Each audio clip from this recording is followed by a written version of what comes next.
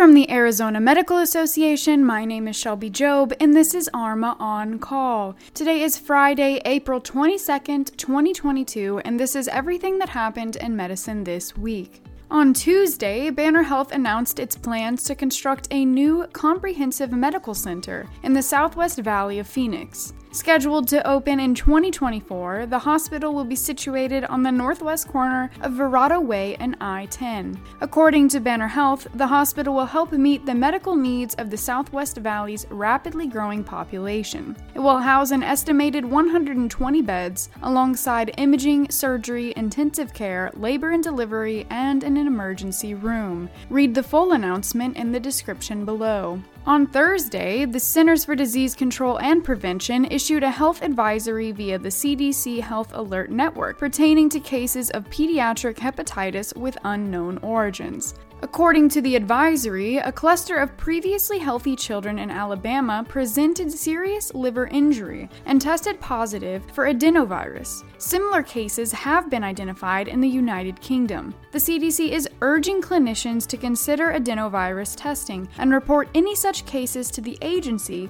and state public health authorities. Learn more at the link below. Last week, the CDC extended the federal mask mandate on public transportation through May 3rd. Days later, a federal judge blocked the extension on the grounds that it exceeded the agency's authority. Now, the Biden administration has expressed its willingness to appeal the ruling if public health officials deem the mandate crucial for public health. Until that decision is made, masking requirements across U.S. public transportation hubs vary, and many passengers remain confused about the status of the mandate. Learn more at the link below. On March 15th, the Medicare Payment Advisory Commission, also known as MedPAC, released a flawed report recommending that Congress continue the freeze in physician fee payments in 2023. Given the report failed to consider inflation and increasing practice costs, the freeze could result in a cut for many physicians. In response, ARMA has sent letters to key members of the legislature and our state's federal delegation. The letters highlight the need for our elected officials to work with physicians on creating workable solutions for the Medicare physician payment system.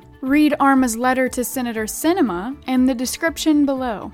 On Tuesday, ARMA President Dr. Miriam Anand shared her final presidential message with our members. In her final letter, she reflected on the physician community's recent experiences with change. As part of this reflection, she recounted the successes ARMA experienced during her term as president. To sum it up, our accomplishments can serve as a testament to one thing: change is good. The past year gave us many chances to change, and in the instances where we seized those opportunities, we found growth, new perspectives, and exciting prospects. If there is anything to be learned from the events of the past year, it is that we must embrace change or be crushed by the weight of its inevitability. ARMA members can read Dr. Anand's full message at the link below. That concludes the update on Medicine This Week. Medicine This Week is part and parcel of the Arizona Medical Association's podcast, ARMA On Call. If you are not an ARMA member, you can gain access to our extended print version of Medicine This Week, which is published every Friday, by signing up for membership today. Head to azmed.org to learn more. Be sure to subscribe to ARMA On Call and share this episode with a friend. I will catch you next week.